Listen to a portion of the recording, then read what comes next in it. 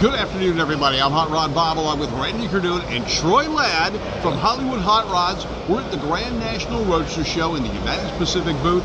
It is another great day of auto show action, and you've got gas, the great American auto scene, along with talking about cars right here today. Troy Ladd, premier hot rod builder here in the San Fernando Valley, California, located in Burbank. It's Hollywood Hot Rods. Yeah, Hollywood. I mean, Burbank is the real Hollywood, right? Like that's where all the studios are. That is Hollywood, Burbank. Yeah, that's right. Yeah. So you've been building hot rods, and you've been building some exciting hot rods since you started. I mean, as soon as you got on the map with Hollywood Hot Rods, you were recognized. Yeah, I really got fortunate with that. Well, I mean, I'm kind of the classic living the American dream, take a hobby, turn it into a business. Bad life choice, typically. You know, when you have I had a real job with a paycheck, like, I'm just going to scratch that and go ahead and like build cars, my passion for a living. Yeah. But it worked out. So I've been doing that since I was 16. But as a business, that was 2002. And again, I was very fortunate to, like, pretty quickly off the bat get media attention and some exposure. We did the Rides television show, I think my first year after opening Hollywood Hot Rods. And and then it's something like that. It's like, oh, okay, so you got a TV show, whatever. Can you really build cars? But then, like, as you know, then we followed up with another show car that we win. Then we did America's Most Beautiful Roadster. Then we just kept kind of building on what we started. And again, it's been a pretty crazy ride, but I couldn't be happier than, I couldn't be happier because I get to actually make a living doing my passion. And how many people get to say that? Let's go back to where the start of the passion happened. What first got your attention as far as automobiles are concerned, and what was your first car? So that's kind of an interesting story because I don't come from, a little bit different than a lot of guys here, because I don't really come from a family background of any of this. How it worked out for me is at 16, I was handed down from my grandfather to my father a 66 Mustang. That was my first car. I didn't even know what a Mustang was. I didn't even know it was cool or not. It was just something that I needed to get to school and work. So I grew up fairly poor, and in that manner, if you have something, a tool, like a car, to live your day-to-day life and try to survive, when it breaks and you don't have any money, what do? You learn how to fix it. Absolutely. So that was kind of my introduction into this, and then from there I realized, hey, a 66 Mustang is kind of cool. And then I started I don't know where it happens, but you guys have it. At some point you catch the sickness. Yeah. You get the obsession, and once you catch it, you never shake it. So with that car, now I was still, again, high school age, I got into street racing and drag racing, and then it's kind of like it's not like what's on TV, but it was similar, where it was organized, out of the way, in a farm, somewhere out in the valley. So it's not like you're doing stuff actually on the street. But so my whole life was, okay, save up money, work on the car all week, then Sunday night we go out and race. So that's kind of how that happened. And then in that process, being exposed to cars, like going to like Bob's Big Boy and cruise nights and things like that, I saw hot rods. And I didn't know what they were. I just thought they were cool. So my second car was a 36 5-window coupe. And I bought it for $1,900. And I'm not going to tell you the year because that might date me. But I just learned how to build that from the ground up because I didn't know any better. So that's kind of the evolution. And from there, again, never lost it. Could never shake it. Was there somebody who motivated you, though, to get into that frame? Was it an auto shop teacher? Was it somebody else? Nope. I think that the most inspirational person in this process would have been my grandfather. Because my grandfather was old school. He worked for Hughes Aircraft. He's an engineer. He built, designed like missile systems and sonar systems, and just the ultimate briefcase, pocket protector, World War II. He was a World War II veteran. He was a pilot in World War II. So that mentality of that age group was, you don't pay someone, you don't pay a mechanic. You have a problem, you learn how to do it. Like even growing up, if there was a plumbing problem, he'd make me crawl into the house and we'd fix it ourselves. There was that was just that mentality where you do everything yourself. So he was the one that said, well, what's wrong with your car? I don't know. He's like, well, you're going to have to figure it out. And he would help me. So together, he would kind of point me in the right direction on how to do it. sadly, much to a little bit of his disappointment, I never shook it. Because for him, it was just out of necessity. Yeah. Out of necessity. For me, I kind of got sucked in. All right, when you started your shop, you surrounded yourself with craftsmen. I can remember Frenchie doing the lead work on the cars, and the chassis builders that you had, the guys that were working on it. You had the concept, you oversaw what was going on, but you surrounded yourself with the guys that could actually do it. Right. So my idea behind that. So I've, again, coming from my grandfather and all that, I know how to do everything. I can build an entire car, including painting myself. I've done it as a hobby.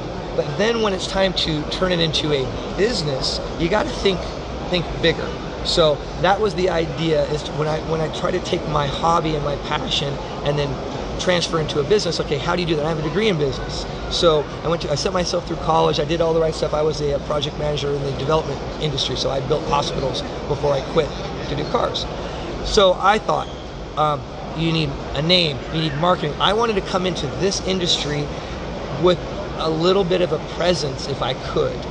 And that's why I created Hollywood Hot Rods and the name. And part of that is, I'm not going to come in like Troy Ladd, greatest hot rod builder ever shop, or Troy Ladd's Hot Rods. I thought Hollywood Hot Rods make, again, more of a, not only use the word corporate, but more of a presence. And in that vein, what's the best thing that you can do? Hire people that are better than you.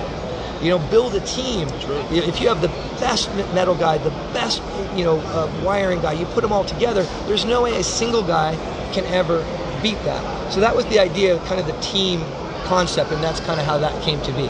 And you built some amazing cars, not only the AMBR winners, but you guys took the box of a model car and made it into a real car, the real creation. What was it? The Black Widow. Black Widow, yeah. So yeah, I mean, if any, I would encourage anyone to Google it. Look it up. The Black Widow. So that was, I believe, I don't have my statistics correct. So don't look me up and then tell me I'm wrong. But it was one of the highest sold model cars in the, I believe, it was early '60s for Monogram.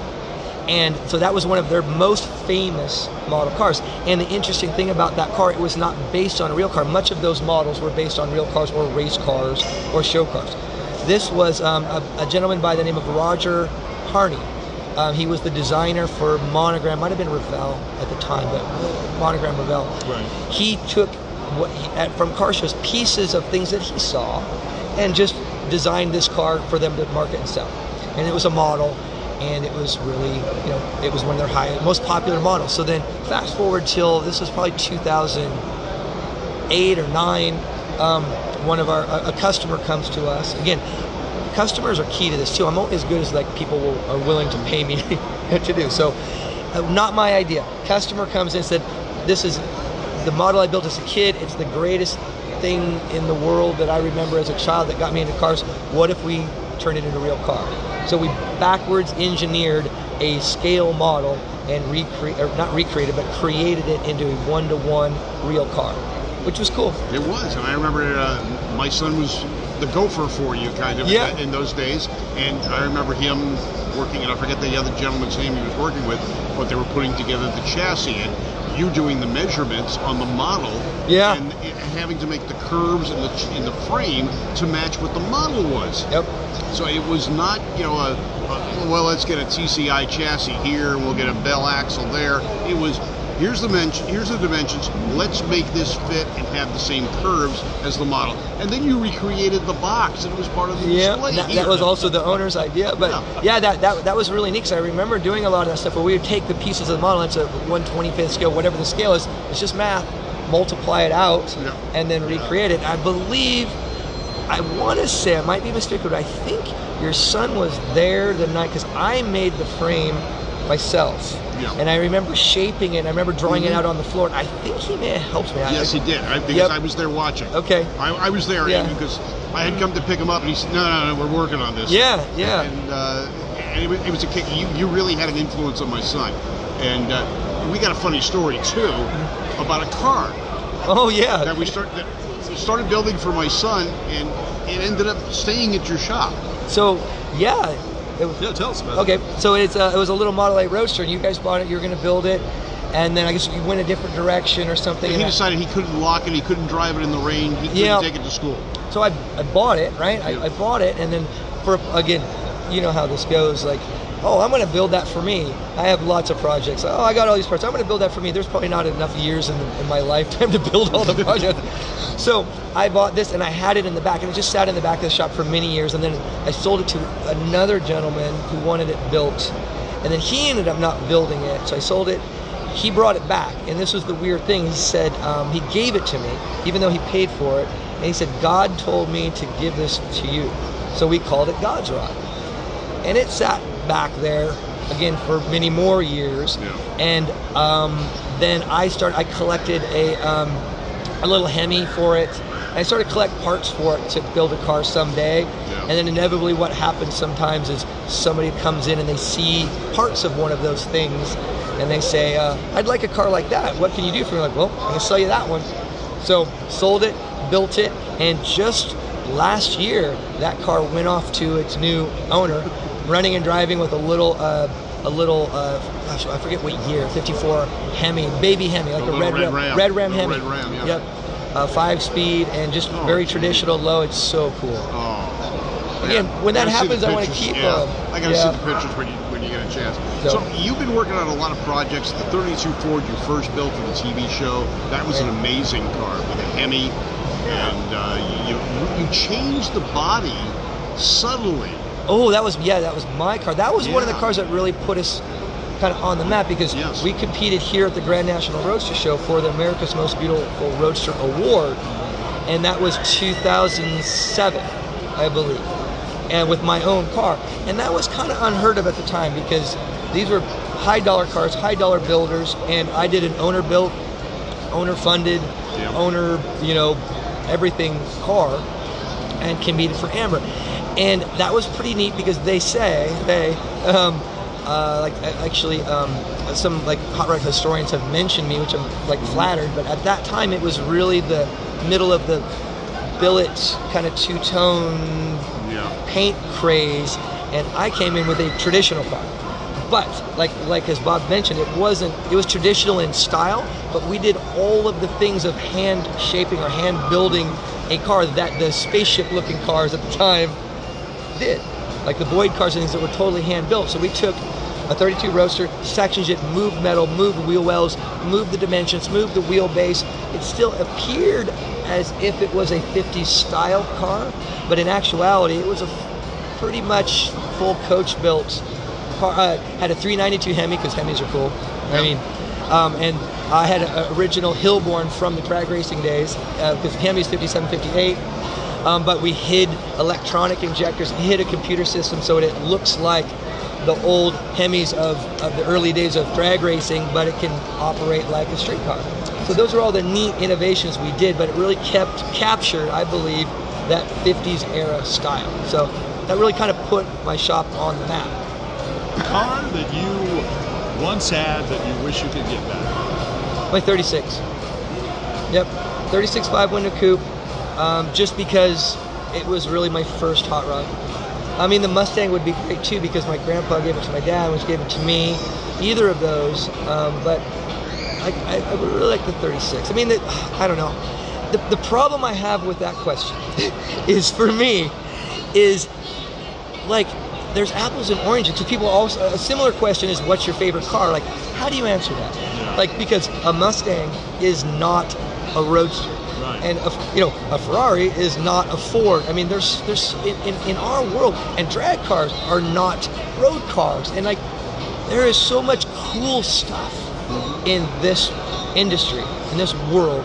It's hard. So I want both of them, because one's a Mustang, one's a hot rod. Okay, so give me a car, maybe a couple, that is on the I want that list. Oh gosh. Someday.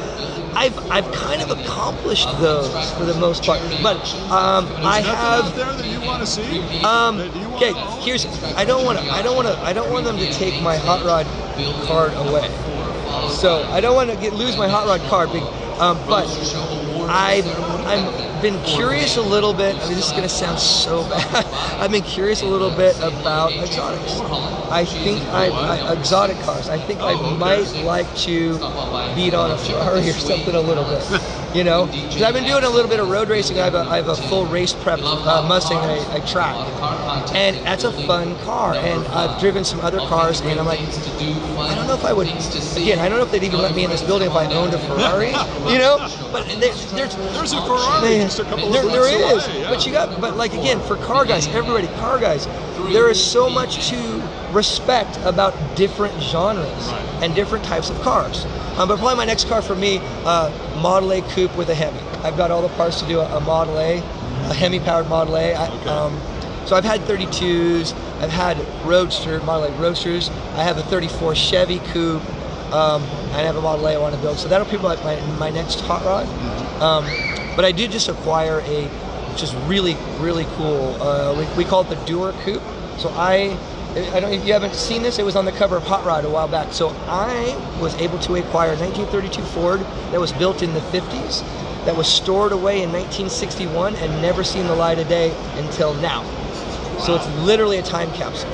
So I own that, which is pretty cool, but I can't touch it. I got to just drive it. So I drive that. It's fun, but.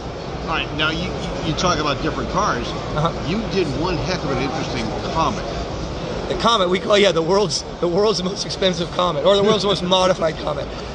So that was for Davida, who's my fiance, and she had a '63 Comet convertible that she bought at the Great Labor Day Cruise in Costa Mesa, which has been a show going on for 25, a long time. So this is before we had first met, and she liked it because it was cute and it was a convertible and it had fins. So she drove that to law school, and she drove that as her daily for many years. And again, it sat in the back of our shop for years as well, and we ended up pulling out of mothballs and just building like the craziest '63 Comet that we could think of. So I can't think of any '63 Comet that has been redone as a custom. So I think you have the market. And that's why we joke, like world's most modified, world's most expensive, whatever, because there aren't that many. They only made 3,000 something of them to begin with. So we started with an S22 convertible. So if you want to see it, go on my website, HollywoodHotRods.com, and you can see the build of the Comet. But it's basically a pro touring kind of retro, resto mod custom. It's on bags. It's got 15-inch wheels in like wide wheels in the back. And the bottom line, she loves it. She loves it. It's beautiful. It's still elegant and cute. At the time, this was when the Coyote Mustang, the Coyote engine for the Mustang had first came out, and we ended up connecting with Ford, and we had done the first Coyote ever in a hot rod. So they also gave me another one for her car. So Coyote, overdrive, everything's computer controlled, computer fuel injection, air conditioning, power steering, stuff for that a lady would like, but it's fast. And again, big old tires in the back, so it gets down, and it's neat. Talk a little bit about how using United Pacific's bodies and how that works as far as when you build those cars. So for us, we are known. We have respect tradition as our motto. And everyone knows that we build traditional styled cars. We do a lot of different cars, 60s, 50s, but we're really known for traditional style. And I emphasize style because I like the aesthetic of traditional cars, but we're still artists, so we move forward with creativity. So when we use a body like the United Pacific body, we only work with steel. We are craftsmen, coach builders too. We don't do fiberglass. We cut and weld steel, and sometimes, the manufacturers like United Pacific or even Brookville, guys like that, they understand that we usually buy their bodies and cut them up, but not in a bad way. Like that is the basis. Like, what's better than trying to find some, a 5.1, a 32 5.1 in a field somewhere, pay an exorbitant amount of money, fix the rust, fix the problems, then start your build, or go to United Pacific, buy a brand new steel body and go. And so that's why this has really been a big part of us, because we can start right off with a steel body, build an awesome car, and just move along. So that's interesting, and you could use it you say for different things, you could use it for the full body, you could just take the parts off it and use certain parts in certain applications. Sure. Well, I mean, if we do end up like a customer does bring us an original car or something like that, then we have replacement panels and things to bring that car in line. Or we start with a fresh project, brand new body, chop the top, section, channel, whatever the design requires. Mm-hmm. So it's pretty, the evolution of manufacturers like this have really been pivotal in the car building world. What kind of cars do you have here, and what are some of the ones you're working on now for later? So today in our booth at the Roadster Show, we have kind of a weird mix. So we have a 32 three-window coupe project that we didn't bring the body, it's just the chassis. And it is hard to explain. There's so much trick design items on it. It's the theme is, which if you can follow it, is vintage 30s European sports car design in an American bodied race car. Makes complete sense to me. So, Yeah, okay. and when you see it, you'll see like, oh yeah, that's European. Oh, that's English. So that's our kind of our premier car. We were pushing it, hoping to finish it for the show, but you can't rush these things. So we just brought the chassis. Then we brought a '56 Plymouth two-door wagon, which is odd and unique. Well, let's use the word unique. And you'll see the design drawings where we've pancaked the roof, chopped the roof, taken out like the B and C pillars, done hard top the doors, did a sweeping B pillar in place of the straight. Like the Nomad. Similar, but we don't want it to look like a Nomad. No, of course not. But yes. Kind of. Yeah. So that's a fun one because people say, oh, we know them for their traditional hot rods, but look at this big wagon. And then we also have a 40 Ford, which is, that's just a beautiful Ford design that's always just stood on its own. Sure. So we have a 40 Ford in our booth with a Borla stack injected new Coyote engine backed by a computer-controlled 6-speed out of a new Mustang. So it's modern technology in a vintage package, which is fun. So those are the three we have in our booth. So you're very progressive in what you're doing. You're keeping the tradition alive, but you're using modern technology to make them more drivable. Yeah, and we've always done that. And I've had discussions with people like, oh, so you're that traditional car builder. I said, I don't consider us a traditional car builder. We like traditional aesthetic. Right. But yes, drivability and functionality are key components of building an overall, amazing car. And every car we build, the theme or the design, the style is particular to that owner, to that design. So it's not just the same cookie cutter over and over. We love the design challenges that we do. I mean, we get ourselves into trouble because we go pretty deep and like, let's create our own brake system. Let's create our own suspension system. But for me, that's the fun. It's having those ideas and then solving the challenge of creating them. Very interesting. Well, we appreciate the time. Yes. Thank you so much for staying with us and giving us a little insight into what you're doing and some of the cars here at the Gray National Roadster Show. And Bob, I think you have some information there for us. I do. United Pacific Car Parts has got some great deals for you right now, especially because of the Grand National Roadster Show. If you go to upcarparts.com, 20% off on select purchases. They've got things listed there. You enter GNRS20 as the discount code, and if you want a complete body, $2,000 off list price right now, right off the bat. You got yourself fresh steel. You don't have to repair. You go right to build. All right, something to keep in mind. Hollywood Hot Rods. Troy from Hollywood Hot Rods has joined us here, and Bob, it's been quite a day, quite a weekend. Busy day. And thank you very much for coming in. Yep. You've always had an exciting shop, like you said. You keep the tradition alive, but you make people drive them too. We try, and just like I said, I always tell people we're just having fun with cars. That's it. That's great. I got to get a picture of that Roadster finished. Yeah, I really got to give my son a hard time about that. Awesome. Yeah, that'll be fun. All right, guys, until next time, we appreciate you sticking with us. Check out any of our videos, and in case you missed anything, we're going to rerun some of this on our Talking About Cars podcast at radio.com, iTunes, KNX1070.com, Alexa. You can listen to it on Alexa and more, so stick with us for that. Along with Bob and Troy, I'm Randy Cardoon, and we'll see you next time.